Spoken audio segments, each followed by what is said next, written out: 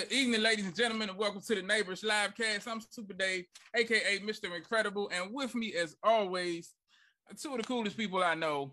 Starting with our resident feminine energy, the personification of Black girl magic with the velvety smooth voice, Miss Aisha. How you doing? Hello, David. I'm here. I hear you. Yeah.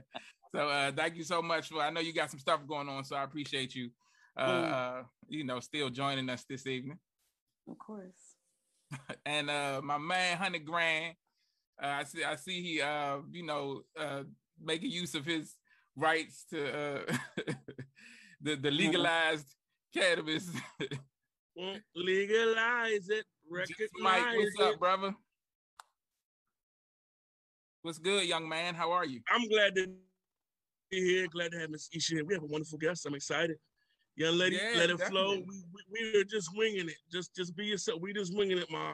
Let your hair down. Chill out, relax. I'm gonna let my hair down too in a little while. All right, cool. I'm gonna chill. Yeah, get comfortable. We have a great show for y'all tonight because, as you can see, our guest today is someone who I've known since. I'll say since junior high. It's behind junior high school. I met this young lady, and since that time, she's not still in junior high school. But I go back. You said junior high. Junior high, right? Like, she wasn't born in 1947, Dave. What do you? Come on, Dave. I'm not that old. Come on, Dave. Come on, Grandpa. I did stay back a few times, but not that. But so on her website, it says it describes her as an innovative editorial hair maven. And I think that's dope because I'm always looking for good ways to describe people. And when you find something unique like that, that's just interesting to me. I love that it says that. She's one of the premier stylists in the DMV and up and down the East Coast. She got her cosmetology license from the Paul Mitchell Beauty School. Now, Paul Mitchell is like a standard in beauty, right? Like, yes, indeed. One of, yeah. She's also a member of the Professional Beauty Association and the Natural Beauty Culturist League. She owns a league? It's a league. Yeah. It's a league. She owns and operates a beauty and grooming service entitled Hair Creations Mobile Beauty and Grooming LLC. You've seen her work in a couple of different places, from Sue Palka from Fox News, DJ Beverly Bond from Black Girls Rock, countless fashion shows and expos, Vogue magazine, Essence magazine, V magazine. That's right. Just to name a few. Ladies and gentlemen, the incomparable Toya Pinkney is with us today, and we're so glad to have her here. Thank you for joining us, man. We really appreciate it. Thank you, guys. Thank you. Definitely, man. It's so good to have you here. I'm excited. Like, we had a little conversation via Instagram last evening, and I was just, telling her I'm excited to talk to her. And just to expound upon it a little bit, I think it's important that I always tell people that one of the reasons I do this show is to get people on here that I admire, that I see their grind and I admire it, and I want to not just get them accolades and get them that, great job and that we appreciate everything that you do, but also have other people learn and grow from their stories. And so, it's dope that you're here, man. I can't wait to talk to you. Before we get into it, man, we got a couple of things going on in the city, in the country, in the world that we need to talk about, and we're going to talk about them right now. Before we got on, we're winging it, Toya. We're winging it right now. Just go with the flow. We're winging it, okay? I don't know what you're about to talk about. Most time we don't watch. You'll see. Watch. Go, Dave. Mike, we just had this conversation. We talked about your boy Lil Nas X. Your boy Lil Nas X. Anyway, not my boy Lil Nas X. Aisha said his album just dropped. You said it dropped today. Well, I think last week. Montero dropped last week, yeah. Okay. Is that his name, Montero? I do not know if that is his name, but that is the name of the album. So, yeah. Because, Mike, didn't you see the interview, the Breakfast Club, the clip that you sent me? Didn't Envy call him Montero or something like that? I won't lie to you. The clip that I sent you only encompasses the part of the conversation where he's expressing he's not being disrespectful to people's kids. He's saying, "Hey man, he's saying Charles Barkley. I'm not your kid's role model. If I'm your kid's role model, you're a shitty ass parent. So ultimately, that's what I sent you. You know. Yeah. He just said "fuck your kids," which I think is pretty awesome because some of the kids need to. But the way the way he puts it, but he puts it really, really blunt, and I appreciate that in the sense of him being honest and real. It's just, you know, I am not mad at him. I ain't mad at him. You know what I'm saying? That brother working, making some money doing this thing, and you know, I don't think I like. It's the same thing about. I don't know how we got into this already. It's not about homosexuality or heterosexuality. It's when it's overt. That's my problem. That's always been my problem. If you're heterosexual and you were over, you were a flirt and you were a slut or a hoe as a man or a woman, that turns me off. And if you are homosexual and the same, that repulses me. And I'm what is? Okay. Crickets. I hear crickets. So the reason I brought that up though was to ask this question was, do you believe that artists have a responsibility when they know that kids are listening to them to censor or either alter their work in a responsible way to make it more suitable for young people to consume? You know, ladies first. What do you feel, ladies? What's going on, Miss Toya? What you think? So I would just say I think that it's a little it's a bit overt. And I just feel like it's been shoved down the masses' throat, to be honest. Like, I'm not even going to lie. Literally. I admire the artistry. I admire the artistry, and I do get it. You know what I'm saying? But it's almost like now it's to make it controversial, and it's too much. So that's my opinion. Understood. Isha, what you think? You think artists have a responsibility? No, I don't. I think that's where the advisories come into play. As a parent, certainly, you know, you have responsibility to monitor what your children listen to. But in the same breath, you know, we used to listen to Akinelli, and we used to listen to 2 Live Crew, and we used to listen to Dr. Dre and NWA.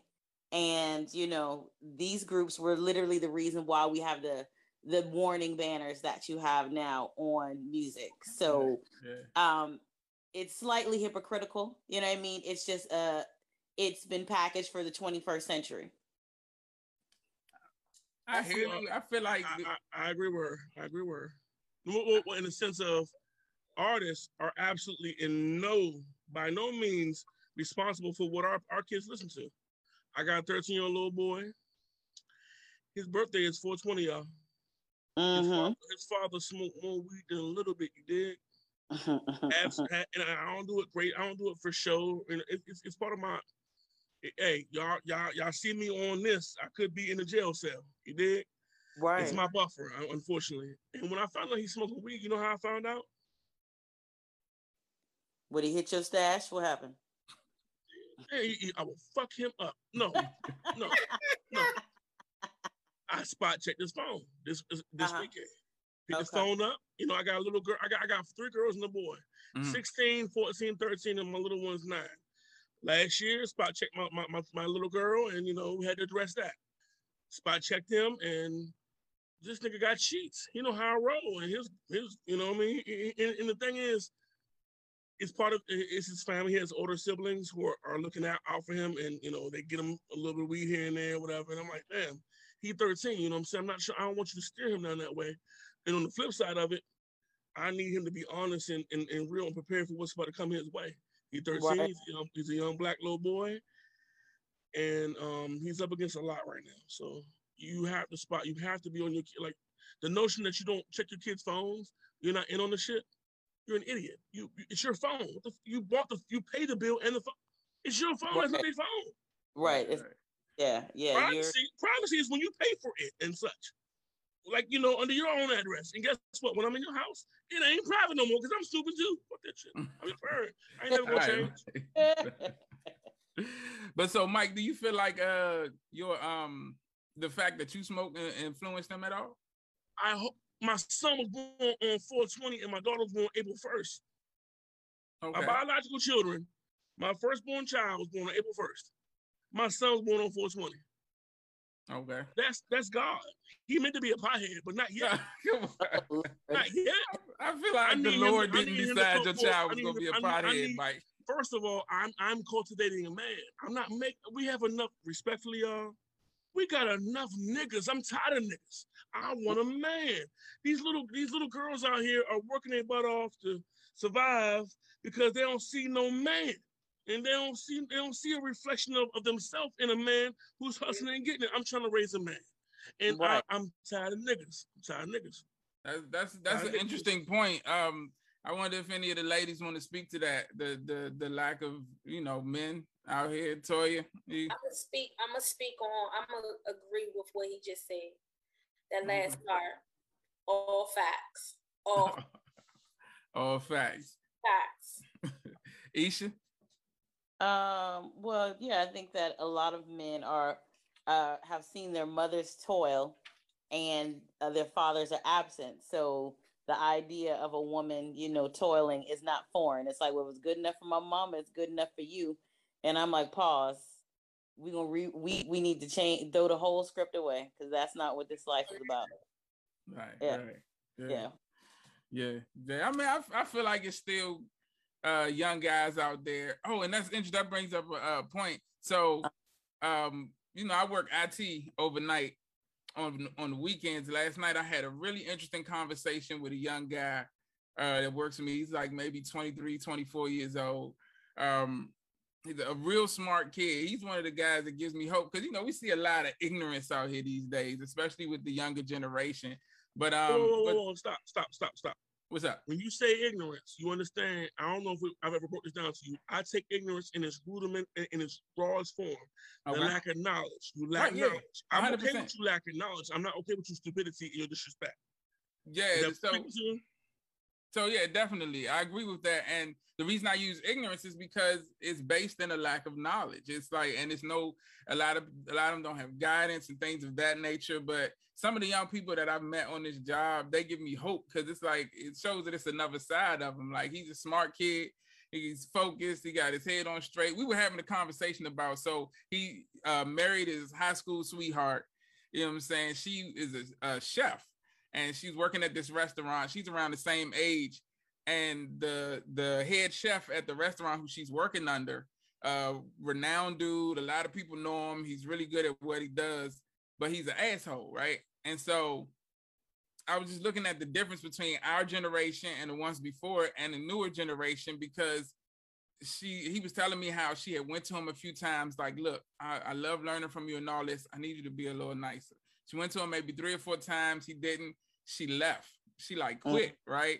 And I'm like, that's interesting that kids these days understand more about, the importance of your sanity, of your health, your mental health, just and respect. You know what I'm saying? I think because I think a lot of times we stay in jobs or have stayed, or I know people who have done it, and they hate their job. The generation of F that job. Quickly. Yeah. I hate this, man. Every day you go to work, and we were having that conversation, and then this morning, the guy who came in to relieve us is an older gentleman, and he's of that generation, and he walked in. This is 6 o'clock in the morning. This dude is pissed. And it's like, how you wake up, man? I hate coming in this mother. Y'all need these niggas, they don't clean up. Somebody moved my chair. He just went on for 20 minutes about a chair, and I'm like, and that's and I was telling the young dude, see, that's the. How old is he? How old was he? He's in his 60s. Well, he's close to retirement, so that's what. He's got 40 some odd years of dealing with some bullshit with some lady in the bed who probably he's asking what he want for dinner and shit, and always gotta make the toilet seat up and shit. Constantly talking about take the trash out. Stop asking what I want for dinner. I'm 400 pounds. I'm gonna eat all this shit. You know what I'm saying. Mike, he go off on some personal stuff sometimes. Don't pay no attention to Mike. But anyway, my point was that that it just illustrated the difference between that generation and what that becomes. What we learn from them about work and how, I know a lot of people who feel like they have to go to work every day to a job they hate and toil and pillage and stuff like that just to get just to be responsible and make money. And that's not the case at all. And so I was really happy to see that some younger people and more younger people more understand, like, I don't have to stay. I don't have to this. I can go somewhere else. I can find what I love to do, find out how to make money from it, and live my life and be good. And that's why I'm glad to have Toya here today, because that's something she did. She found something she loved, and it's really prospering for her. And that was just an interesting kind of because to see it right there in front of you. We just had the conversation about it's more important to be happy. Your sanity is more important than any of this stuff, because if you go crazy or die from the stress, they just gonna hire another person, or Toya, have you had to navigate what he speaks to? Oh, for sure. Yeah. I mean, yes. I don't want you to cut no throats or nothing, and we want you to spill the beans. But moreover, when you say for sure, what did you? I mean, can you express what you experienced and speak to it to some extent?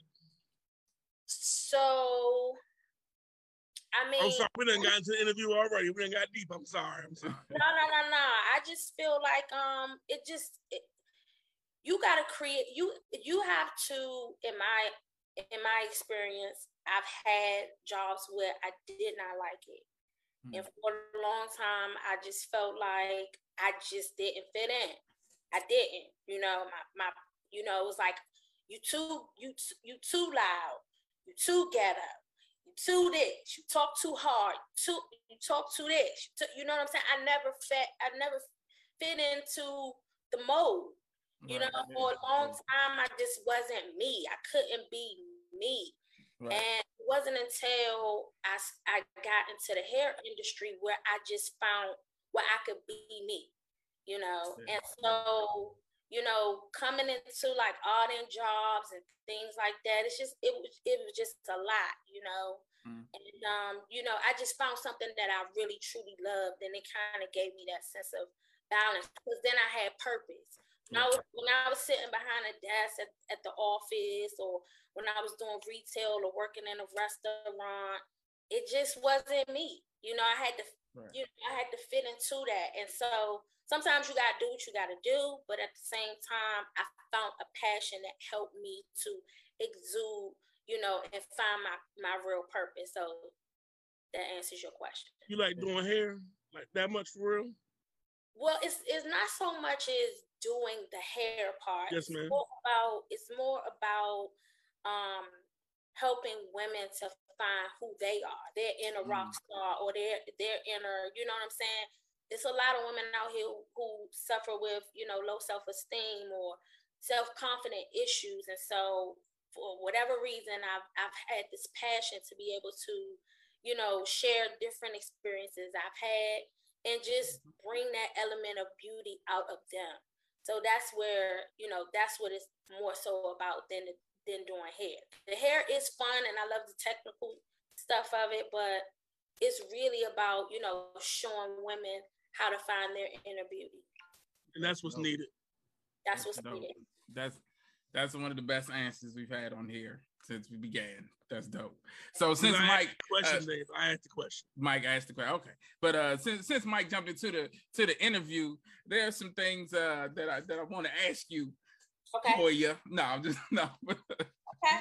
So I want to start by going back, because you talked about your your journey. And I think it's important that people, they see, the level of success that you've reached, but understanding the journey and the things that you been through and made it through and survived and persevered is important, because life is so much about the journey. So I want to start at the beginning, when you were little Toya Pinkney, when you were a little kid and people would ask you what you wanted to be when you grow up. Do you remember what you would tell them?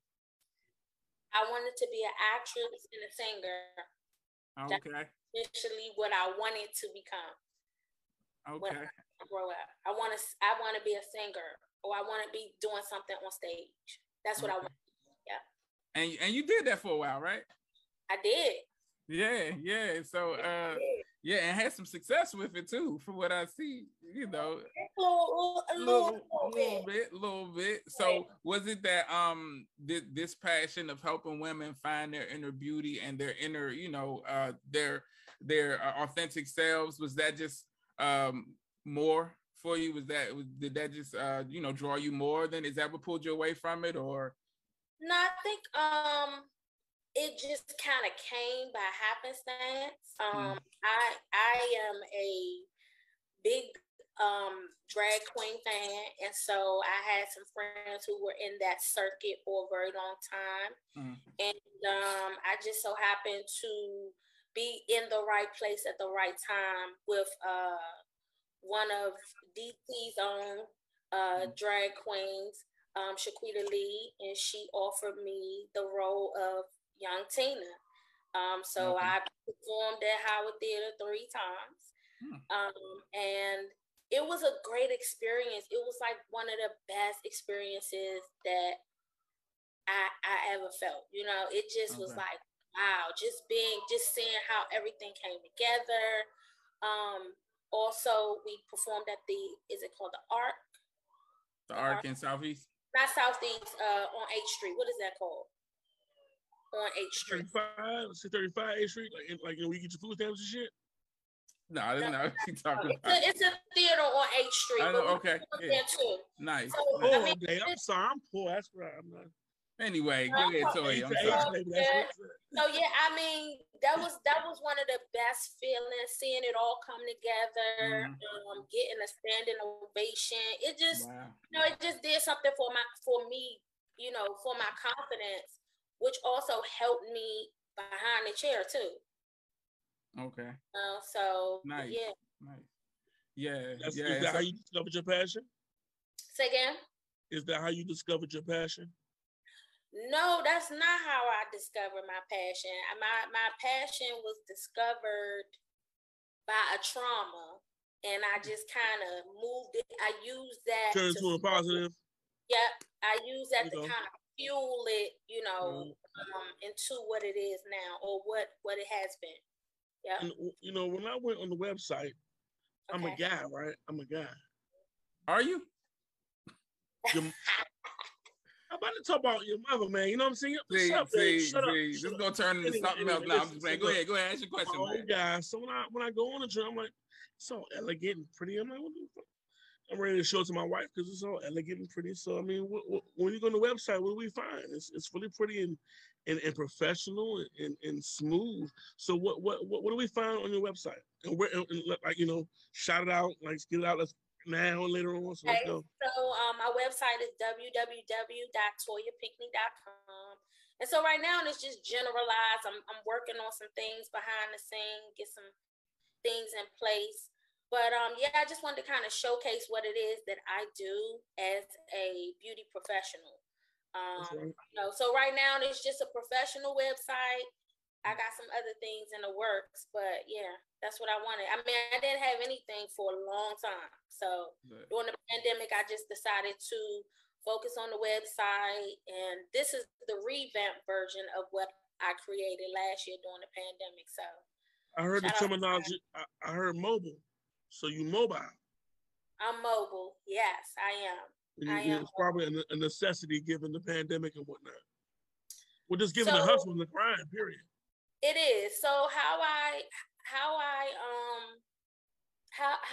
came into that was that happened kind of like during the summer of 2017.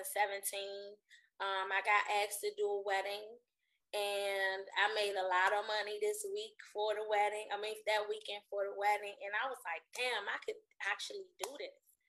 And it was a great experience. I took that whole summer off just doing straight weddings. And then I got offered an opportunity to work on a platform to be able to go to people's homes, offices, and hotels. And so that's how that was kind of created. So I just kind of set the tone with my business moving forward as a mobile service. Brilliant. It sounds brilliant. Yeah, just being adaptable. You know what I'm saying? Noticing something that's working and being like, okay, let's switch up the business plan and make it this. And having the wherewithal as a business person to do that is something that separates the people who make it from the people who don't, obviously. So I wanted to talk a little bit about, like I said, the early Toya Pinkney. Do you remember the first person you styled, the very first person hair you did or helped style? So I'm gonna take y'all back, and then I'm gonna bring y'all up to speed. So in 2016, well, I'm gonna say 2014, 15, I was a salon assistant to a well-known stylist at the time, and she had a really big clientele, right? And we had this conversation prior to about me becoming a hairstylist when I was assisting her. And I was like going from, I was temping and I would work here, work here. And so she had this really serious conversation with me. It was like, won't you consider renting a booth and start doing hair? And so maybe about 7 or 8 months later, she was murdered. Oh, wow. Yeah. So that's how I initially got into the industry. And it just happened kind of organically, but it was the trauma of that. That was what you were talking about, the trauma. Okay. It just kind of propelled into that. And so I found the salon, and I started doing, people that was coming home from prison, people who were coming out of recovery, people who were recovering addicts. I was doing kids. I was doing just about anybody who was growing locks at the time. And I was a natural hairstylist and a braider. So that's all I did. So I grew my business from just braiding kids' hair, twisting locks to where it is now. Wow. And I decided to go back to hair school in 2015. But I had already had a clientele. I had established, I had created a little oil line and everything like that. So just those words that she gave me after passing, it really helped me to see beyond, where I was and where I started. So I knew that I started here, but I knew I wanted to take it a lot further. And so that's what I did. I created a product line in 2008, and I kind of played around with it, and I would, sell it at different little, pop-up shops and hair expos and things like that. But 2015, I went to hair school, and I was selected out of 300 students worldwide. I was one of 300. And I was able to be mentored not once, but twice by some of the top celebrity stylists in the industry. Nice. And so them pouring into me and them giving me inspiration and encouragement, it really helped me to set the bar of where I wanted to go. And so that's what I've been doing. I've just been, staying focused, and really trying to set an example. Because where I'm from, you don't really see that a lot. Exactly. You see stylists that are good in the area, but you never really see people in the area really surpass, DMV, and I wanted something that was totally different. Nobody else is doing it like that. So that's why I set my model up to be mobile, where I could travel to people if they're at work. If they are, in their hotel, they're getting ready for a big conference or a gala, or they're getting ready to go on TV and speak, or they're getting ready to do a podcast. I can get them ready for those particular events. I'm in and I'm out. They got their service. I got paid. They had a great experience, but it's all in the comfort of them. So I've learned how to niche down on that. And it took a while. And I still love being in the salon, but it's one of those things that I have been really praying about and praying that I'll get the ideal client, because I just moved from DC to Charlotte. So I'm praying about those right clients. What's that? What's ideal? The ideal client for me is like the client who's young, professional, on the go, that has to have a look. You know what I mean? the mom who, you know, has to go to work and has to look professional. Those are my ideal clients, you know. So their image, you know, I help them with their image, what they look like, what they want to look like. Hey, you know I'm prettier than this with my hat off. Okay, that's what. All right, Mike. Anyway, tell her. He does have some long, lustrous hair, but we're not gonna get into tell that. Her I'm the most beautiful fat person you've seen like that. Anyway, so Toya, you touched on a couple of things I'm gonna just go past Mike. You touched on a couple of things that I want to talk about. First of all, like, another reason that I do this show is to help, to educate, to, you know, help people move forward in their lives. And one of the things that we talk about a lot is change, evolution, and part of that process typically involves mourning of some sort, because, you know, mourning is not just about death, but anytime something changes, you know, you go through a period of adjustment, of mourning, of whatever it is that you lose. But to be able to take it from a person passing and take the lesson from it, and get what you're supposed to from it is don't ever give up, keep pushing. That's all. It's indicative of an evolved mentality, to be able to see the lesson in that, because everything that happens in life, I believe, is a learning experience. And it better be. It should build you and set you up to be better than you were. And so the fact that you were able to not only recognize that, but capitalize on it is huge. And one of my catchphrases, one of the things I always say is, take that victory, man. That's dope. And so, like, yeah, that's amazing that you've been able to build this empire. So one of the other things that you said that I want to ask you about, you talked about how you had already built your clientele and you were working and you know, experiencing a certain amount of success, but you made a decision to go back to school. So can you talk a little bit about, even though you already had your clientele, because some people would be like, look, I'm dope, I don't need nothing. Like, what went into the decision to go back to say, let me learn to be better at this craft? Good question. You know what? When I went to hair school, I was 35 years old. Mm-hmm. I was in there at that time. My son was probably like 18 at the time. He's about to be 23. Mm-hmm. So I was in there with kids that was my son age, you know, or they had just got out of the military, or they were just trying to restart their career, or just have something to do.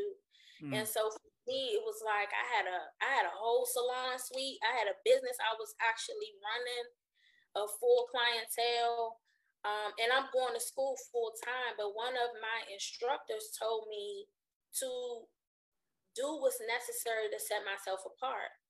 You want to be the cream of the crop. You want to be set apart no matter where you go. Exactly. And, you know, life is going to happen. Things are going to, you know, they're going to happen. Right. But you got to know what your purpose is.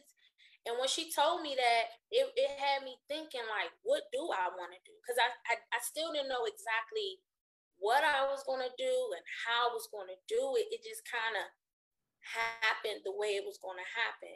And one day I realized that my overall purpose is to be able to travel, spend time with my family, and to just be able to have that freedom and flexibility. I tell people all the time, like, freedom and flexibility is the way. So that's really, you know, how I just came to be. I just set myself apart, and I'm still doing that. But, you know, from 2016 up until now, you know, all of those different things, it was because of that one thing that she said to me. Wow. And that really helped me.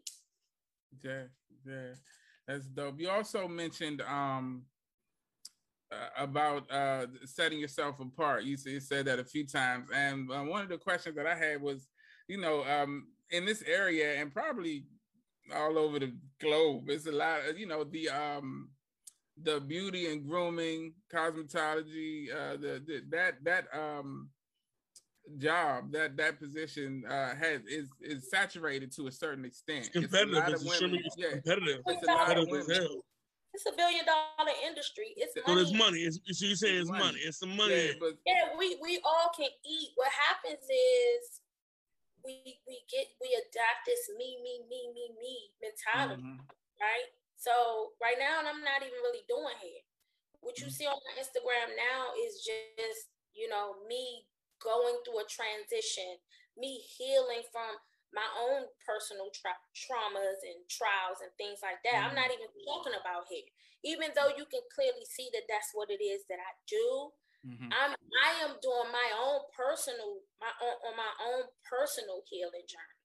So whether I become, a speaker or coach for, hairstylists in the beauty industry, I've struggled with issues of mental health, those different things. So it's like, if hair is going to always be my passion, but I feel like there's a bigger purpose outside of that. Hair has just been the platform that has gained me the, sustainability, and people know me for doing hair. So that's what I hear. Yes. That's what I hear. What you hear? I hear somebody might need to go back to school for some, psychology or something, because what happens is you need, and a couple times that I've been in an insane asylum, it's only twice. But it's only twice. Third time's a charm. Okay. You find an individual that's listening to you is either hearing you or they're listening to you. And either way, they might not be doing either or. But you're not crazy, motherfucker, because I know the difference. Okay. And therefore, I'm not crazy. So you might need to go ahead and go on back and hear some people, because it sounds like you got something to share more than just the surface, the makeup, the hair, and it's deeper than that, right? It does. It's layers. It's layers to me. It's layers to what it is that I have, and so now I'm on that journey to kind of peeling it back, figure it out. Figuring it out, and so I'm glad that I've established myself with over 4,000 people that follow me, so they can really see the pure essence of what it is that I'm doing and how it has changed and evolved. You know what I'm saying? Right. So when I talk to women, when I talk to men, I want them to see, especially in my industry, I really want to focus on the people that we understand the same language. Do you get what I'm saying? Because it's a lot of us behind the chair that deal with mental health, heavy, substance abuse, verbal abuse, and even though it's our job, we got to have a place, a safe space for us, because we taking on everybody's burdens and listening to people's problems, but who's listening to us? What I mean? Right. So it's definitely been an awakening for me. It's been a very liberating journey for me. It's healing, it's refreshing, it's so many different things, but at the same time, I really feel like I speak to the people in my industry. Okay. The most, and it doesn't take away from a person that's not in my industry, but that's who I really want to focus on. We look at the talent, we see the edginess, we see the glam and all of that stuff. Yes, I've been published in Vogue and Essence and all of that stuff, but I was at a very shaky time when that happened, and this was just a few months back. When you can enjoy shit. I wasn't, because it was so many things happening. Right. Yeah. So many things happening back to back. We're in a whole global pandemic. Right. I thank God for my success, but I realized that those things I was really covering up a lot of insecurities.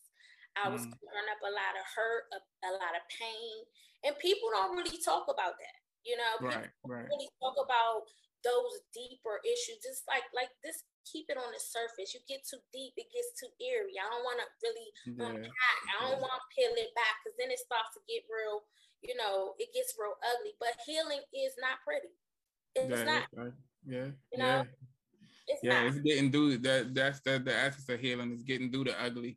to get to the pretty, you know. So, but I want to ask you, like you mentioned a couple of things. Again, I want to talk a couple of things that I want to touch on. So, you talked about how you know, the stylists, while they're dealing with their own stuff behind the chair, they're also taking on the problems and listening. So, that old, you know, idea that the hair salon is a place that women go, like that's almost like their therapy. They talk it out with their style, and you guys almost become like therapists to people, and you know, hearing all their issues, and it's like a community place. And I don't even know, like you know, if it's as much with guys, like with the barbershop to a certain extent, like we talk about stuff there, but I think so. You think so? Yeah, I think that you know, being in the beauty industry, your hair salons, your barber shop, we got our ears to the street. We know the fashion before you do. Right. We know what's going on with politics. We know what's going on with, you know, the street life. We know what's going on in media, social media. Now we have you better. So, you know, we are your, you know, your doctors, your therapists, and things like that. You know, your social worker. We got the hookup on this, or you know, somebody coming in the shop selling, you know, toothpaste and deodorant. Just all these different aspects. Let me get that. You know, and so I've been able to, you know, I can speak from a standpoint of working in a hood salon and a upscale salon. So I have the understanding, that perspective, of both. I've literally had the best of both worlds, and so right now where I am, I'm trying to learn how to bridge that gap, but I gotta work on me so I can be able to speak to these groups of people as well as these groups of people. Yeah, well, we definitely looking at your social media and you know, paying attention to that. I definitely see that evolution and that metamorphosis happening within you, and it's dope. You talked about you know, your healing journey that you're on, and I see your posts and things of you doing things like meditating, or you know, the little the sayings and things, or the posts that you put out there focused on, you know, self-care and healing and things of that nature. So I know that things like that, you know, sometimes we don't realize how much we help others when we do stuff like that. Do you think about that when you're posting it? Is it just for you, or do you think about how much, like, there's always somebody that needs to hear what you're saying, you know, and so how much you helping? I'm definitely posting more with intention. And I'm definitely, you know, asking, you know, my higher being, you know, the Most High God to really direct me on, you know, finding my tribe, you know, coming to a whole new city. You don't know anybody. I don't know a lot of people here. I don't have a clientele. So it's just, let me just be who I am, and the people, you know, my vibe will attract my tribe. You 100%, know? yeah. I just be me authentically each and every day. You know, if I'm, you know, slip up, I just get up and do it again. But I really try to tell women, like, perfection is not permitted over here. So if you're looking for perfection over here, you're not going to get it. Right. You know, I make mistakes. Yeah, it looks nice and glamorous on IG, but it's not pretty. You know, and I always tell people that healing is not pretty. This journey is not easy. You have to do the work. And we see people, you know, we see the reels, and we see people hopping out of, you know, Teslas and flashing money and all of that. But it's like, okay, well, what are you really covering up? You know, talk about those things. But to answer your question, I really have been trying to be fully intentional when I post, and I've been getting a lot of DMs from women like, man, you really are encouraging and inspiring. So if I'm reaching you like that, then I guess I'm doing my job. You know, I'm reaching you in a pure way, and I want women to see that they don't have to try to find happiness in, you know, the job, the degrees, or the boyfriend, or always catering to the kids. It's like, you gotta get back to you. Get back to you. Within. Yeah. Get back to you, sis. And that goes for men too. I celebrate the men who are getting back to them, and it's like being vulnerable, not being a punk, not being soft. Get back to you. As a man, you know what I'm saying? You can't be your authentic self for your children, your spouse, your work, if you're not good to you. Pour into you so you can pour into others. So that's just to kind of you're doing it right now, and the shit for free. That shit blowing me right now. Listen. Yeah. You pouring into yourself right now. You been talking to my wife? No, you pouring into yourself right now. Yeah. Yeah, but my wife, she's very observant, and she's like, Mike, what about us? You know what I'm saying? You know, because she see my love and my passion for the family, but when you don't pour into yourself, it's like you do become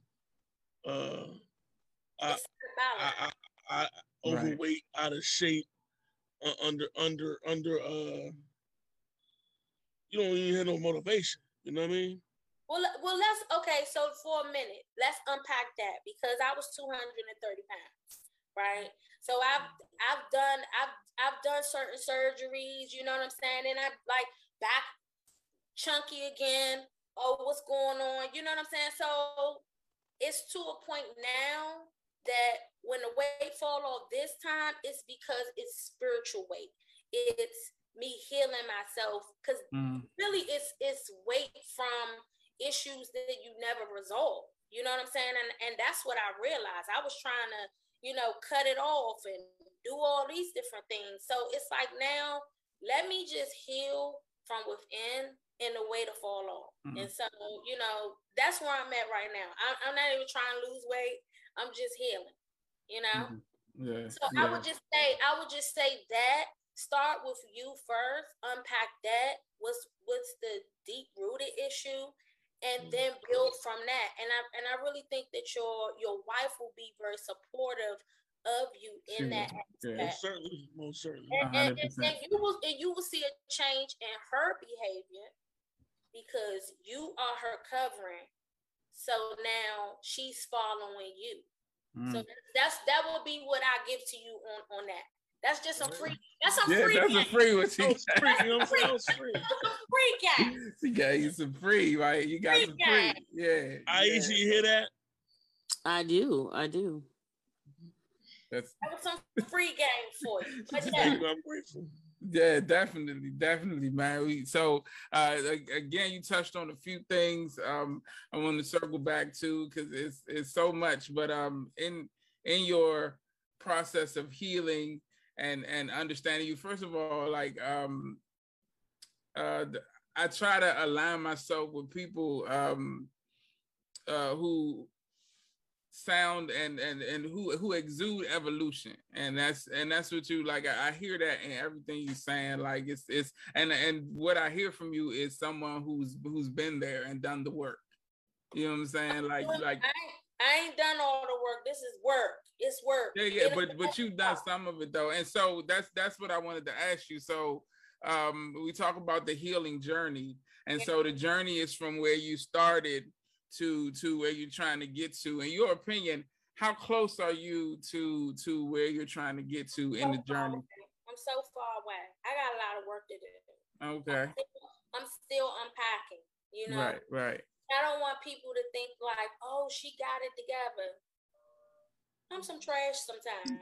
You know what I'm saying? I'm not trash all the time, but I'm some trash sometimes, because I know me. So you gotta, it's almost like the things that we've been conditioned to learn in school, from outside peers, the streets, you know, influences, social media, news, movies. We gotta unlearn those things to relearn something different. So me being able to, you know, get to this point, I spent a lot of money. You know, I've gone to therapy, you know, personal and professional development, traveling all over the place. this money gotta work. You know what I'm saying? All these things that people have poured into me, it's like now I gotta start implementing. Yeah. You know, I'm in coaching courses, and you know, it's like now the things that have been told to me, I gotta like utilize. I gotta implement. Right. Are you busy next week? What you say? Are you busy next week? She's in North Carolina. Probably so. Well, you need to find the same time, the same back channel next week, and bring your ass on this show. Yeah. I appreciate you guys, but no, I just want people to understand that I think a lot of times we rush it, you know. And for a long time I was really rushing the process, and sometimes when you rush things, you get a rush job. Right. You know, now it's like I wanna do things organically. You know, when I meet people like y'all, real cool, laid back. I don't feel like I'm nervous. You know what I'm saying? That's great. People watching me on my live, they like, or people who be watching the live, they gonna be like, oh damn, you know. And it's like I'm a real person at the end of the day. Right. Yeah. And I have issues. I have things going on. I'm tired of the cookie cutter. I'm tired of that. People respect you more when you are you. They Definitely. No facade. Very authentic. We shattering the smoke and mirrors. I wish that's my problem. That's my biggest problem, because you know we say working professionally and doing different things on different levels. I put suits on, and I'm in there, and I'm not going to stand there and bark with that cracker talking about barking. Talking about some, we're number one. I'm like, oh, I'm going to punch you in your throat, bro. Like, I'm not. You should be you. I think you should be you. I'm not, man. I'm not going. It's not like I'm not. So I like this. I like this. You look comfortable in this. We are. We're comfortable now, but working in the working field. You know, trying to communicate and deal with. You spoke to it earlier. Trying to relate, not fitting in. It's not that we don't fit in. It's that they blatantly from day one, A1C nigga. And guess what? What happens is you piss me off, and I'm gonna show you, nigga. And it's like that's a light skin in me, perhaps. More so, I don't give a fuck. And it's like, and it's like, so it works in certain fields. Like I work in the garage with Dave brother. You know, well not now, but we work next to each other. And in the garage, it's a garage. You come in there with the bullshit. I'm gonna send your ass out with the bullshit. It just is what it is. I really enjoy it, but I understand. I love people, and I want us to do better. You know what I mean? Yeah. So just start with you first. Like I said, right. take away all of the distractions, and just get with you. Like get by yourself. You know, once you do that and see what's really going on. How many kids you got? I got one son. I have 4. I can't do number 1, number 2 without. Listen, bruh, when you go to get your pack of roll-ups, let me just say that, or whatever. Yes. Using that. That's fine. Head to the park. Give yourself 30 minutes. No kids, no wife. That's your time. Yes. That's your time. That's good advice, bro. You got 20. Now, wait a minute. You got 24 damn hours in a day. If you can't give yourself 30 minutes going to go get a ginger ale from the 7-Eleven, I don't know what's going on. Now you making excuses. Uh-oh.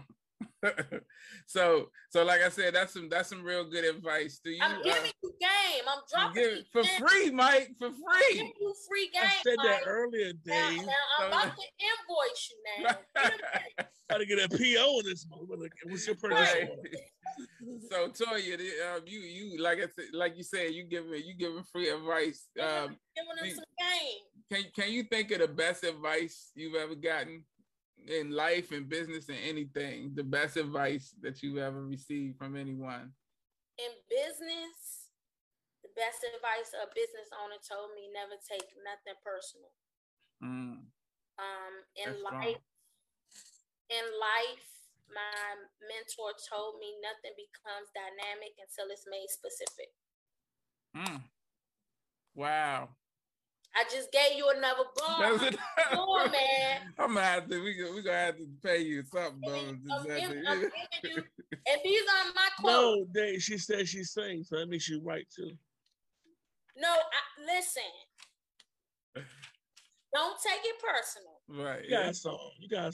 Just write it down and make it specific. She got a song, Dave. She got a song, Dave. I don't. You got a song in her, Dave. Wait a minute, Dave. You play piano? I do a little something. Yeah, I do music, like all kind of music. I would like to. I just need a little intro. I'll make a little something for you. A little intro. I'll hit you up with something. Vocal on there. Woo, woo, woo, woo. No, but yeah. I got you though. But you said you mentioned like when you said, because I knew about the acting, I asked you about that, but you said you also wanted to be a singer. Have you ever pursued that in any way? I did. I sang background for a few little situations, and then I also sang in church. So we had a group back in the day called Anointed Praise, and I used to sing at all the apostolic and Pentecostal churches in the area. Okay. And we were a small church, so whenever my bishop would have to preach, we would go to these churches and just sing. So that's really where it started from. I mean, I've done the choir. I was, I did vocal training for like 7 years. I don't know where the training gone to. Sing. You did vocal training. I'll get on the karaoke mic, but honestly, if I wanted to, if I could wave a magic wand, I would probably go back through vocal training just to get my voice where I needed to be. But yeah, I did some singing. Okay. Yeah. So you have some skills in acting and singing. So I gotta ask you, starting with the acting, do you have an all-time favorite actor, like somebody who's, like your role model in acting, somebody you look up to, you really enjoy watching their work? I'm gonna say Denzel Washington. I'm gonna say I love Denzel because he's about him and Samuel L. Jackson. They're so they're about the craft first. Right. Yeah. They've just been able to monetize it, but I just think that they embody what actors really are. When it comes to that, they get into the role, and you believe in the character. Yeah. So I'm gonna say those would be like my top two. Okay. Yeah. That's a strong top two. That's dope. That's dope. Okay, and now on the singing side, do you have an all-time favorite vocalist? Somebody you listen to the song anytime, day or night, angry, happy, whatever, like your favorite vocalist of all time? So you know what? I'm gonna have to say right now, Murray is definitely in my top 5. Mary J. Blige. She's definitely, but I'm gonna go with Jasmine Sullivan as far as vocals, because she does a lot of runs and riffs. Mm-hmm. I love Kim Burrell. Okay. Singers. Yeah. Yeah, I like people who can sing for real. Yeah. I mean, I like the Scissors and the Summer Walkers and the Janae Aiko's and all of them. But they kind of sing on a very surface level. I need you to have some depth. You know what I mean? I need to know that you done went through something. Right, yeah. And that they haven't. I don't discredit them at all. Right. I think they are more so for this generation. But I would say Kim Burrell, I would say Mary, Jasmine Sullivan. I got a couple others, but those would probably be like, just to name a few. Okay. Yeah. So if you weren't a hair maven, okay, right now, and I think I kind of know the answer to this based on some of the stuff that you said, but if that wasn't your path in life that you had taken up until now, what do you think you would be doing? I would have been a mortician. I did not know you were going to say that. Money. No, yeah. Everybody got dies. to die. I've had they that got conversation to with look a good few when people. they do it. You understand me? That's brilliant. Absolutely. How many times you been a pallbearer, Dave? The few more than I'd like to Too say. many, you know what I mean? Yeah, and but motherfucker look good. Guess what? Somebody had to get paid to do it. Yeah. So is that your go-to later on, maybe? You know what I mean? You got the stomach and the gut for all that. Would you later on in life just go ahead and go to it, make some money, make the investment? Because unfortunately, if you go to inner city, if there's money. Well, I'm gonna be honest with you. I'm gonna say I was probably about 14. Mm-hmm. I was probably like 14 or 15 years old when I seen my first body. Mm-hmm. So, like I said, a lot of trauma, right? Right. And I believe too.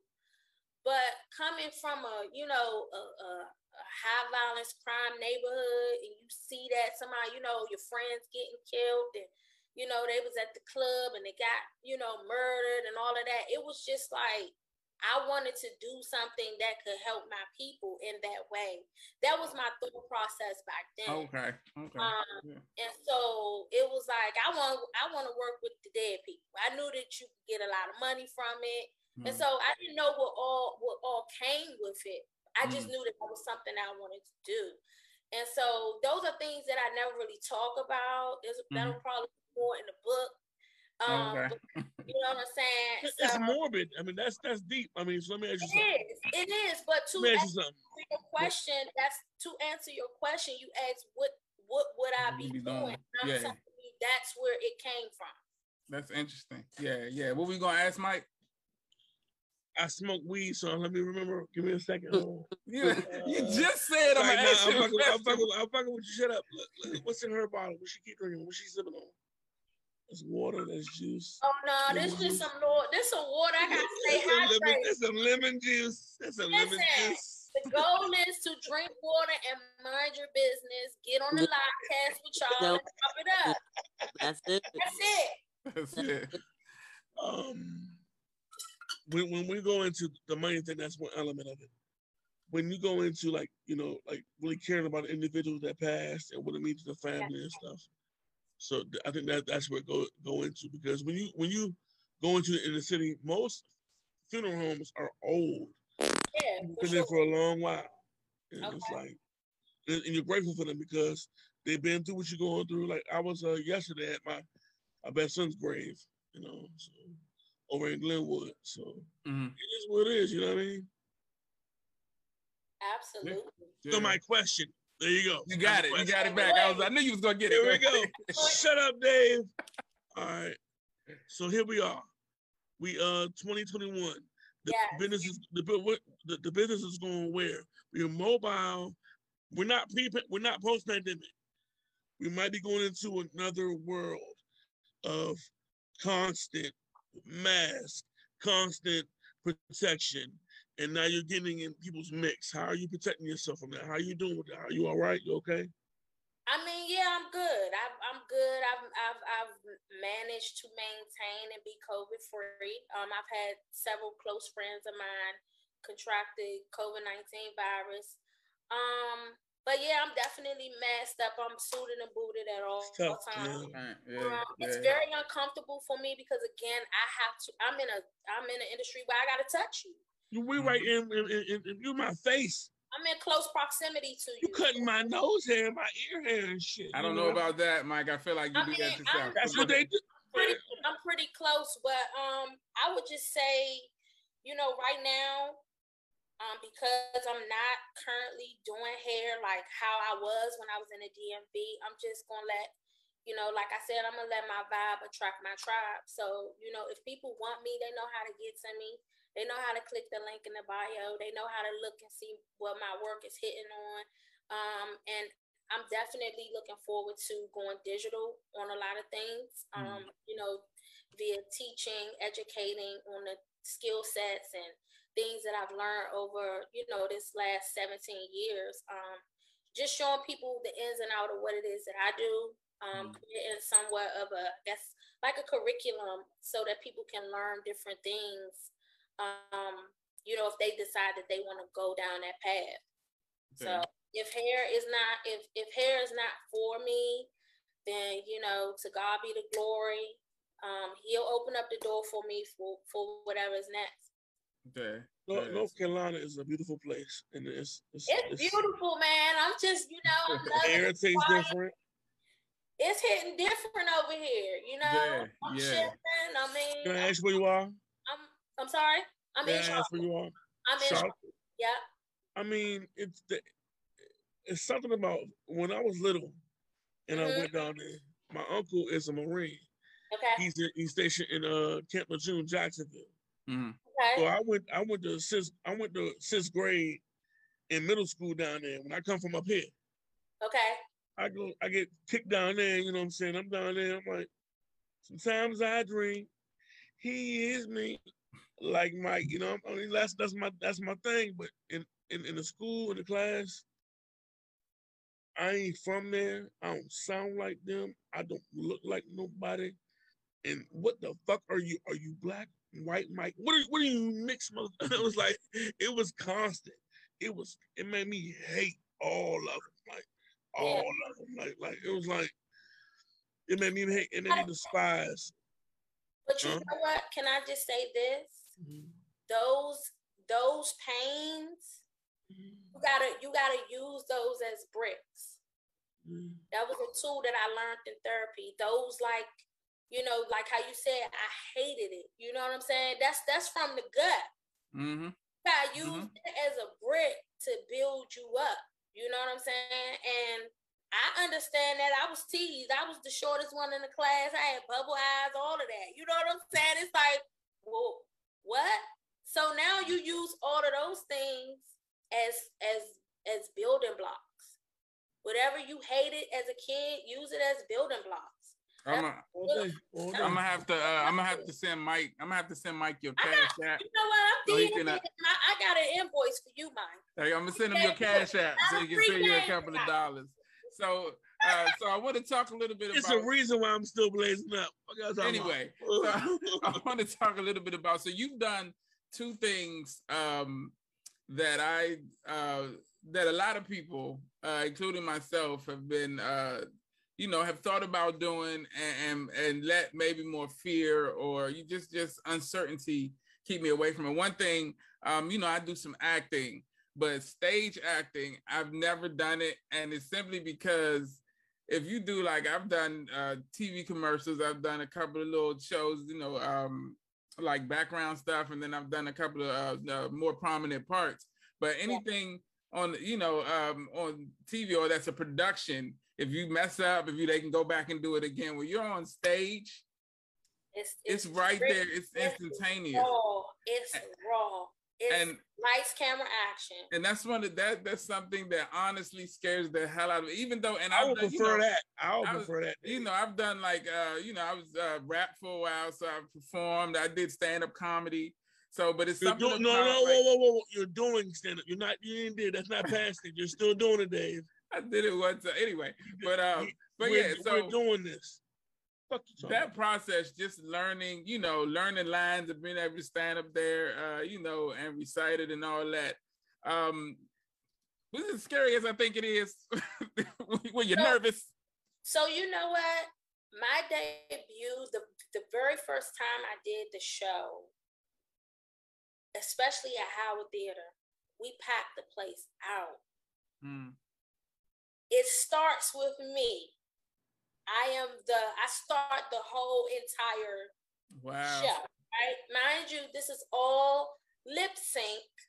So you gotta know the movie. The timing, yeah. Verbatim, your parts of the movie. So it's like we're reenacting the movie via lip sync. Okay. So I am young anime. That'd be perfect. Wow. I'm young anime. I'm on the stage. The lights are beaming. Wow. I can't see nobody. They looking right at me. And it was showtime. It was showtime. And I was like, it's go time. And for whatever reason, when I'm in front of a lot of people, whatever I've been feeling leading up to that point, it just come out. And so I remember feeling a level of relief. It's almost like a relief for me after it's over with. It's like you accomplished it, you killed it, you did what you needed to do. And it's definitely raw. So not like no editing, you can go back and clean it up. It's what you see is what you get on stage. But it's one of the best feelings. You know, my cast members, we all still stay in touch, and it was just a great experience. So that's what I would say. It's when it's showtime, it's showtime. I'm afraid of what she described. Why you say that? Because I have kids, and my heart and my soul and my children, and respectfully, I have a beautiful wife in her spirit. Like, I love my wife. And I know the dedication that it takes to leave and do this. But I did a pantomime in like 7th grade, y'all. Okay. I was awesome. When it's showtime, it's go time. It ain't hard. I was like, I'm being myself, being in my skin. I'm not scared of you, somebody. I ain't scared of you, motherfucker. I ain't scared of none of y'all. And when you speak of the lights and you couldn't see nobody, well, hell, it's just me. Let's roll. It's just me. That's what I'm saying. It's dark. I can't see. You couldn't even see them. Yeah. I ain't never scared. I'm so fascinated by that process, though. Yeah, so she said the way she described that. I feel like I was. Yeah, you feel it, right? So, what kind of things did you do to like prepare? Like, what kind of stuff did you rehearse? Goddamn it, she rehearsed. Besides that, like to get ready for that moment. Song on point for everybody an hour. She better rehearse. So I was in the very beginning part. I had the choir scene. And you guys can see that on my Instagram. They got some shots of me doing that. Oh, okay. But so the choir's behind me, the choir instructor. We had to, have some, a little tussle and a little back and forth. But I just kind of embody how it felt being a little girl getting chastised. You know what I'm saying? And I understand how it feels to be pushed aside or not seen. I understand how it feels to not be heard. You know what I'm saying? So I use my inner child, my inner self, my younger self to embody the character. And so tapped in. I tapped in, and at that time I had hair. So my hair was pulled up in a ponytail, and everybody was like, "You look so young," and you look like a little girl. And so I really just tried to recreate, a young girl, trying to show her light, and that's where it came from. So and how old were you when you did that? Because you talk about looking young and. So let me see. This was probably we're in 2021. So this was probably like 2000 and maybe 15. Okay. Maybe like I'm gonna say it's like 2014, something like that. Yeah. But it was a great experience. Would I do it all over again? I probably would. If somebody hit me up and say, "We want you to play a part," and we got a role, I will learn the line for it. See, but would you come to DC, man? I'm doing some comedy skits right now. I wrote a series of comedy skits. I just finished the first one. Okay. So, yeah, man, I'm with you. I got something for you. I mean, listen, I love that part of the craft. I mean, I'm into the arts, period. Okay. But I like to tap into different parts of artistry, not just hair.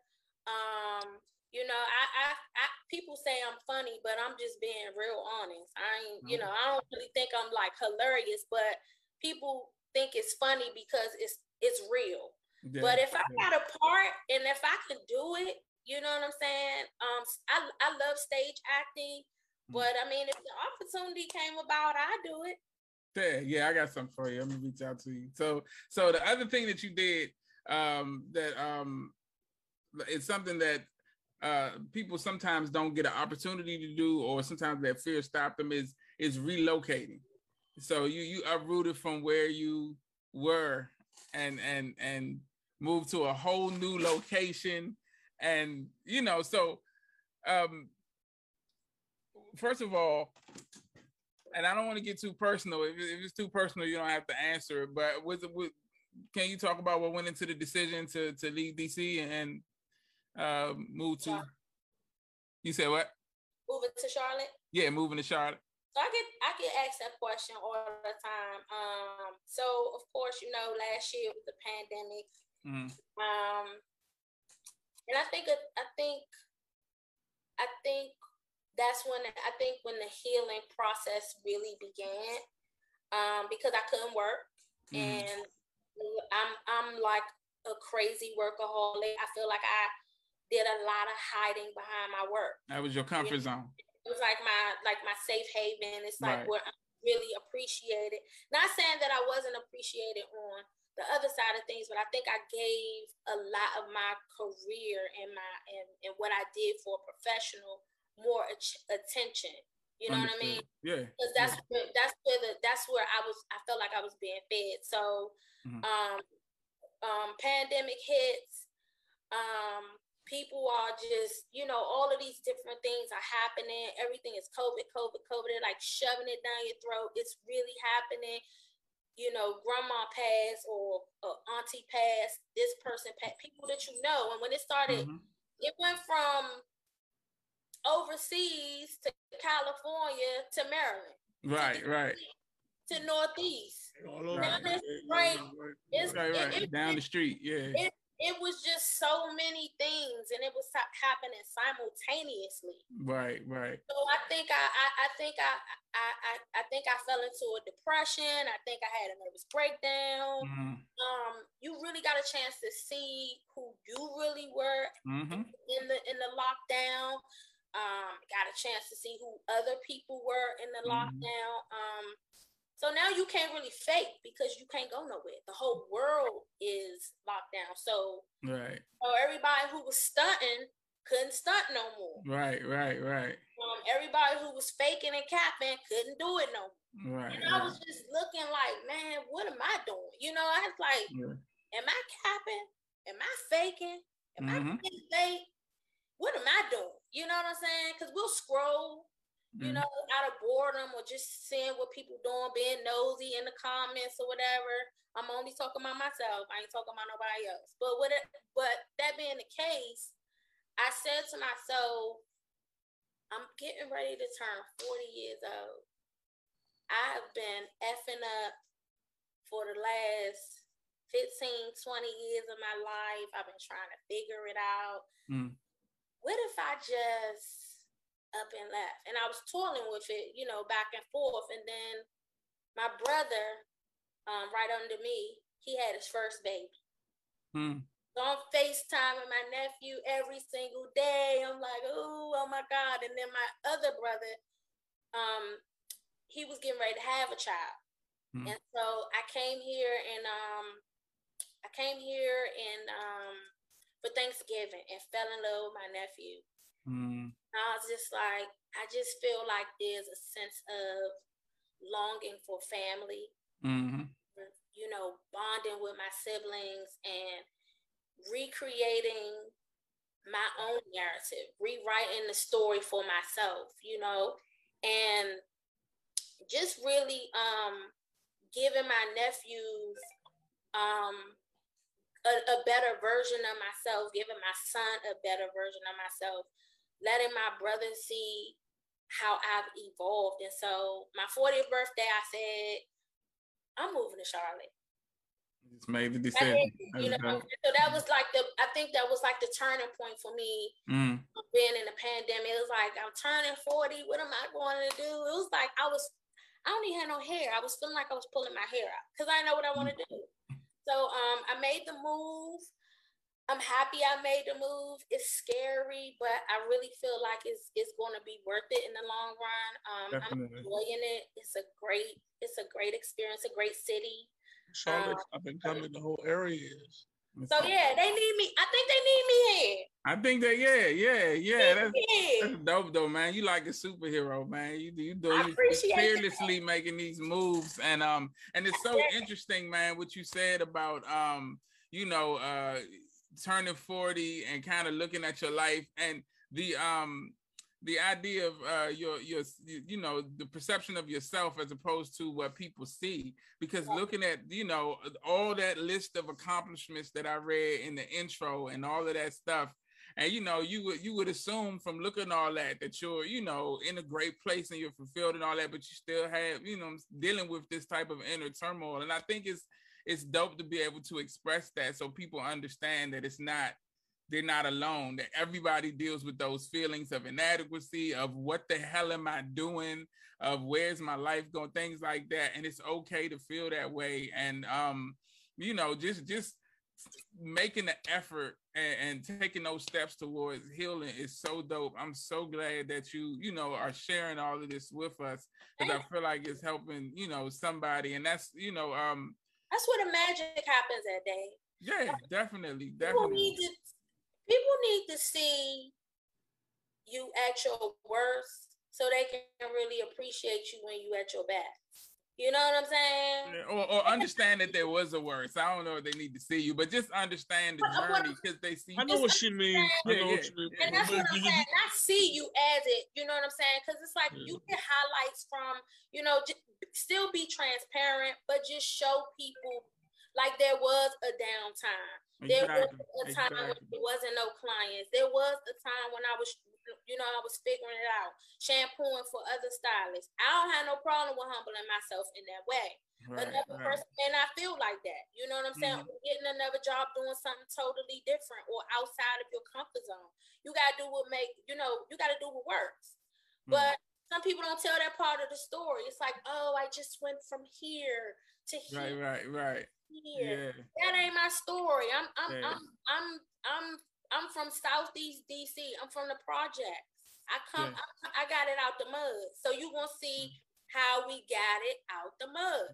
Yeah, all of us are. So even Aisha had to step out. She had a work call, but she's from South Carolina, but the hood in South Carolina. So, but we all from the but all everybody's not from the hood though. Everybody's not from right. But I want to speak to that individual that can relate. Right, and that's what I was saying.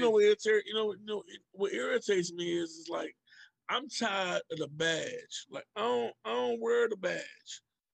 I understand. Huh? What badge is that? Or the like I don't carry it as a shield. Like that's my protector. That's my armor, because that's my go-to, because I'm not of the hood or from the hood. That's where I come from. That's where I know. Yeah. And it's what I know, because I know it.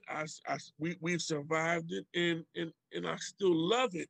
I'm never going to apologize for loving it, because it's not, whether it's me or not. It is what the fuck it is. I mean, that's what it was for me, and is for me, and my kids. They have no idea. They got no idea what a can with a pig on it means. They have no idea. That's the beauty in it. I create the narrative for my legacy. So my nephews don't even have to deal with that. That's the goal. That's the goal. So when I'm saying it that way, they don't know what that looks like. They don't know what a candy lady is. They don't know what an ice cream truck is. I mean, not the ones that sell roll-ups. No, Thursday in Congress, you did. You know what I'm saying? So I just always, and not even glorifying it, but just speaking. It's a beautiful thing. I love that goddamn. I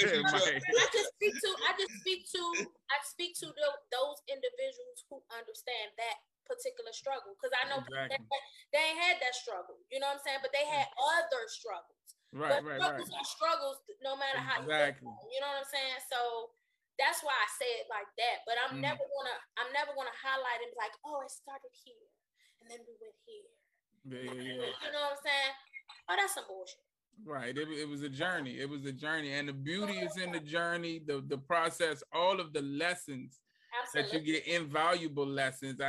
You see people you know, doing the same thing, you know, banging their head against the wall, trying to figure something out, and they keep, you know, they're not learning the lesson from the actions, and so they keep going through the same cycle over and over again. Talk about me, Dave. Stop. Well, Dave. hey, look, I mean, you know, if the shoe fit. I know what you mean. That's why people like you and I might gotta break the cycle. That's right. Because that's what we were in, the cycle. Yeah. So it's like at some point, when do we get off the hamster wheel? I'm tired of being on the hamster wheel. Tired of the rat race. I'm tired of this shit. I'm sick of this shit. What I'm saying. Recreating a different dynamic for yourself, you know, recreating the narrative, rewriting the story. You're the author of your story. Yeah. Like, look, I'm tired of that. What does this look like? Because I see people actually living their best life. Mm-hmm. I'm like, well, when am I gonna live my damn best life? You know what I'm saying? When is it gonna happen for me? So it's like you gotta start doing some unpacking. Really, like I said, going back to what we talked about in the beginning of the conversation, that healing journey. You know what I'm saying? Getting down to the core of what's important, figuring out what you want, figuring out what it is that you want to, you know, leave behind. And really, ultimately, how do you want people to remember you? Right. How you want people to remember you is how you need to recreate the narrative. So that's what I'm doing now. Because that's your question. Go ahead, Mike. How many of your clients, respectfully, do you really wish would absorb that? And there would be so much all for the better. Is it all of them? Give me a percentage. Because some folks just want to be made up for the moment, and some folks really need to be made feel good, and they're not good no matter what you do to their head, their neck, their tail. It don't even matter. I'm gonna say a good 85%, man. You know, I've seen everything from, you know, people having to you know, go through divorce, children graduating, marriages, you know, surgeries, you know, illnesses, recovering from, you know, after remission, things like that. You know what I'm saying? I've seen some really deep, dark shit, you know, not the, you know, but seeing those things and trying to help them to repair it, it's a lot of work. It's a lot of work. So yeah, you can put the, you know, put the facade on, but do you really feel good on the inside? What does the inside feel like?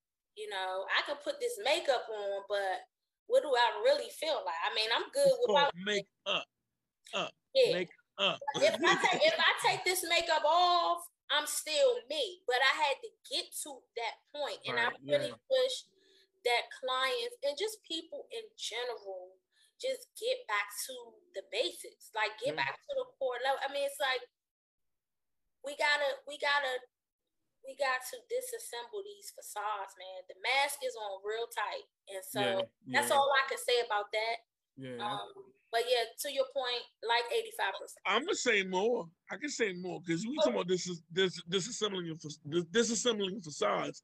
I have three little brown girls. Yes. All of them are beautiful. It's irritating as shit because I know what you do with beautiful girls. Yes. You know, and it's like, but they're all different, unique and beautiful, intelligent, and ultimately, there's no facade in this house. No. Well, that's good. It's a dime. Your beauty is a dime a dozen. What's inside your heart and your soul? That's what makes you beautiful. And guess what? Your titties and your ass are a dime. I can buy those for you or someone else or from someone. It's not a problem. Who are you? And it's fucked up because I don't think you say that to your son. I don't ever tell my son, man, hey, look, don't buy no packs. And, you know what I mean? What you tell him, you know what I'm saying? My son told somebody a couple weeks ago who put a knife on him. He said, you need a bigger knife. I said, you need to shut the hell up. It'll take about 3 inches in your big ass. They put, you know what I mean? We got kids that's going through some things right now. Yeah. No serious thing. We gotta continue to pray for our youth, our young people, and things like that. But just continue to pour into them and elevate them and edify them each and every day. Let them know that they are loved, they are cared for, that they're beautiful, that they're pretty. You know what I'm saying? It's not a lot of women out here that are being edified by a man and seeing their dad present. So for you to even be present with your amazing wife and loving on your beautiful daughter, I seen his inbox told me that.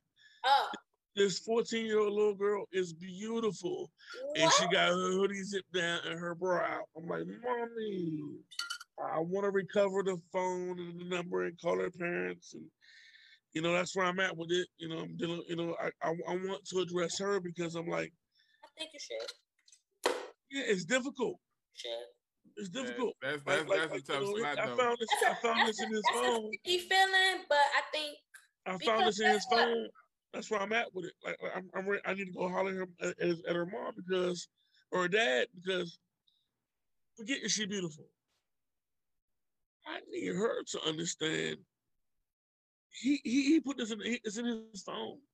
He got it out of a group chat. Mommy, everybody's seen this, baby. You don't gotta do all that. Like, yeah, it's a lot of that going on, though. You gotta do all that. Like, man, you worth more.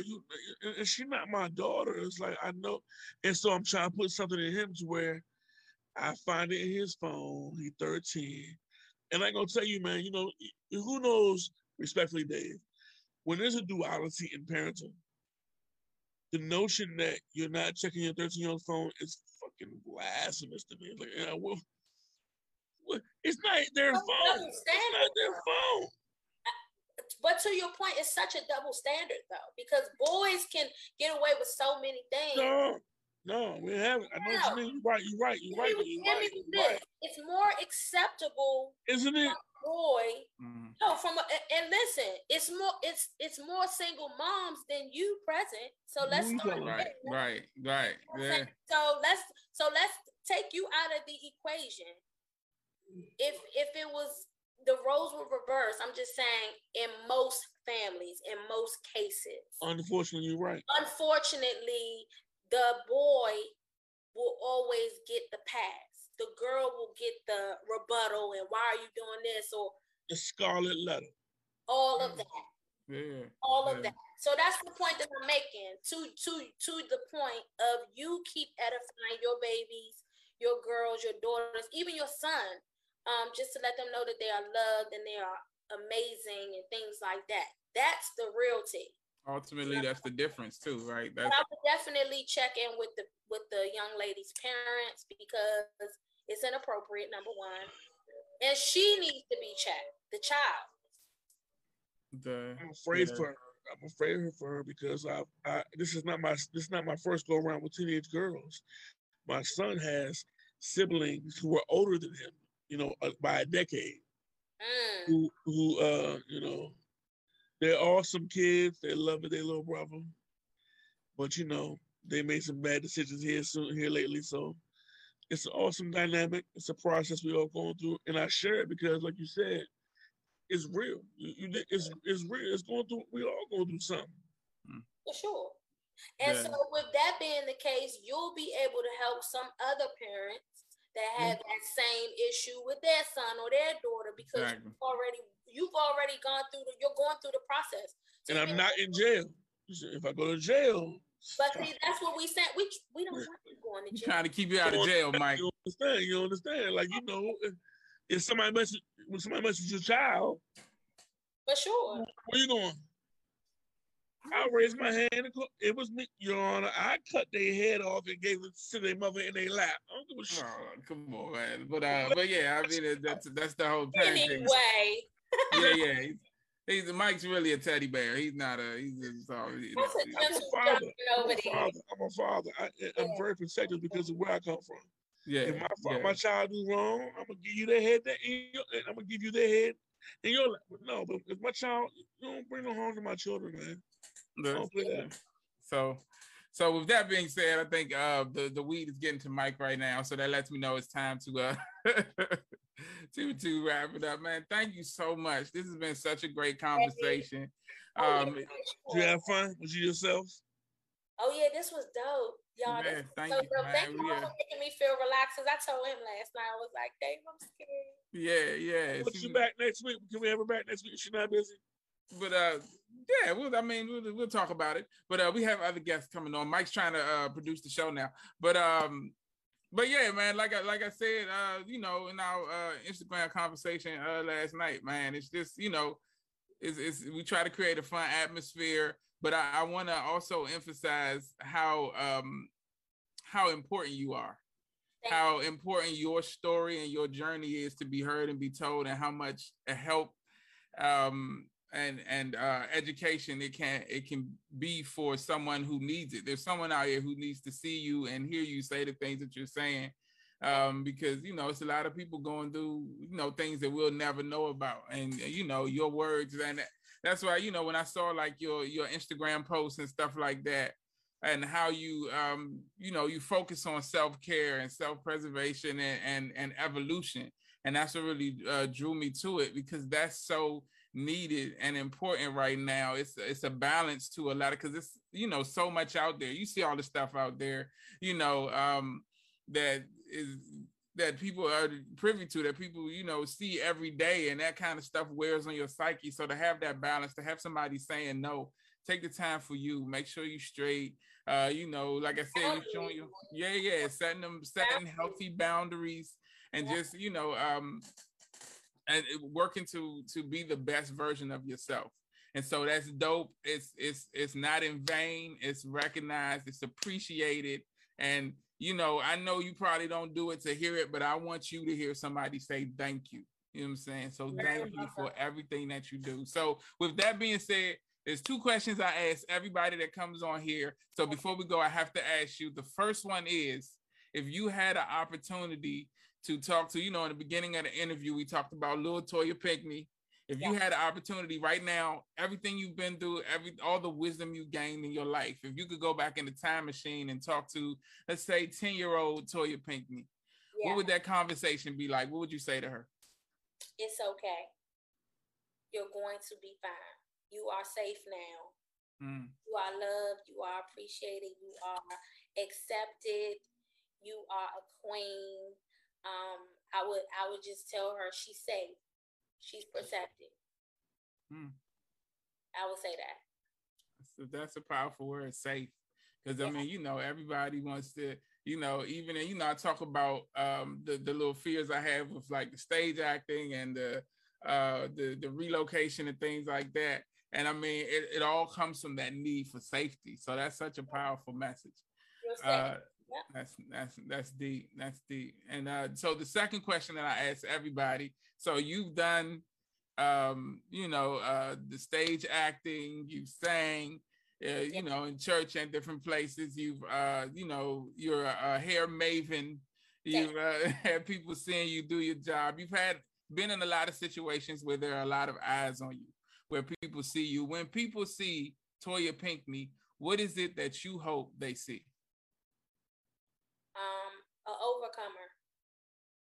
Somebody who's persevered, like through adversity, through hardships, through loss, through wins. You know, being a teen mom, having a son with special needs, like I could use all of those different aspects as an excuse, but there are no excuses. So I would just say, you know, an overcomer is what I would like for people to see. Somebody who's overcame adversity and that's still overcoming adversity, but that's what I would like them to see. That's dope. Yeah. Yo, man, your light is bright and beautiful, and it's meant for so much. I see so much good stuff for you, man. And I'm so glad that we had a chance to have this conversation. Thank you. I know you're busy and you're doing a lot, so I so appreciate you taking the time to come hang out with us tonight. Thank you for having me. I appreciate this, guys. This was great. It's great to see young Black kings out here doing their thing, and just, you know, allowing me to come and just share my story, how it all started, where it's going, where I'm at right now. A lot of people have been on back and forth on my IG and Facebook, but I'm definitely excited to see more of the show as it evolves. I'm so proud of you, Dave. Keep doing your thing, Mike. It was a blessing to meet you and talk to you. I pray that you continue on your journey, and I just send nothing but peace and blessings to you guys. Thank you so much, man. With that being said, on behalf of myself, Super Dave, aka Mr. Incredible, my brother Just Mike, Aisha, who had to step out, and our illustrious guest, the incomparable, beautiful vessel of evolution, and I'm just trying to think of good stuff. Oh, wait, no. The hair maven, Miss Toya Pinkney. God did it. God did that. God did it, yeah. God did that. I get no glory. I get no credit. I give all praises to the Most High. Amen. Thank you for having me, Dave. Y'all have a blessed night. And I'll be tuning into the show. This is a great platform. So much success. Thank you. Thank you guys for watching another episode of Neighborish Livecast. We'll be back next week with more interviews, more entertainment, more education, and more fun. Take care of yourselves and each other. Have a great week, and keep growing, keep shining, keep grinding. Good night, guys. Good night.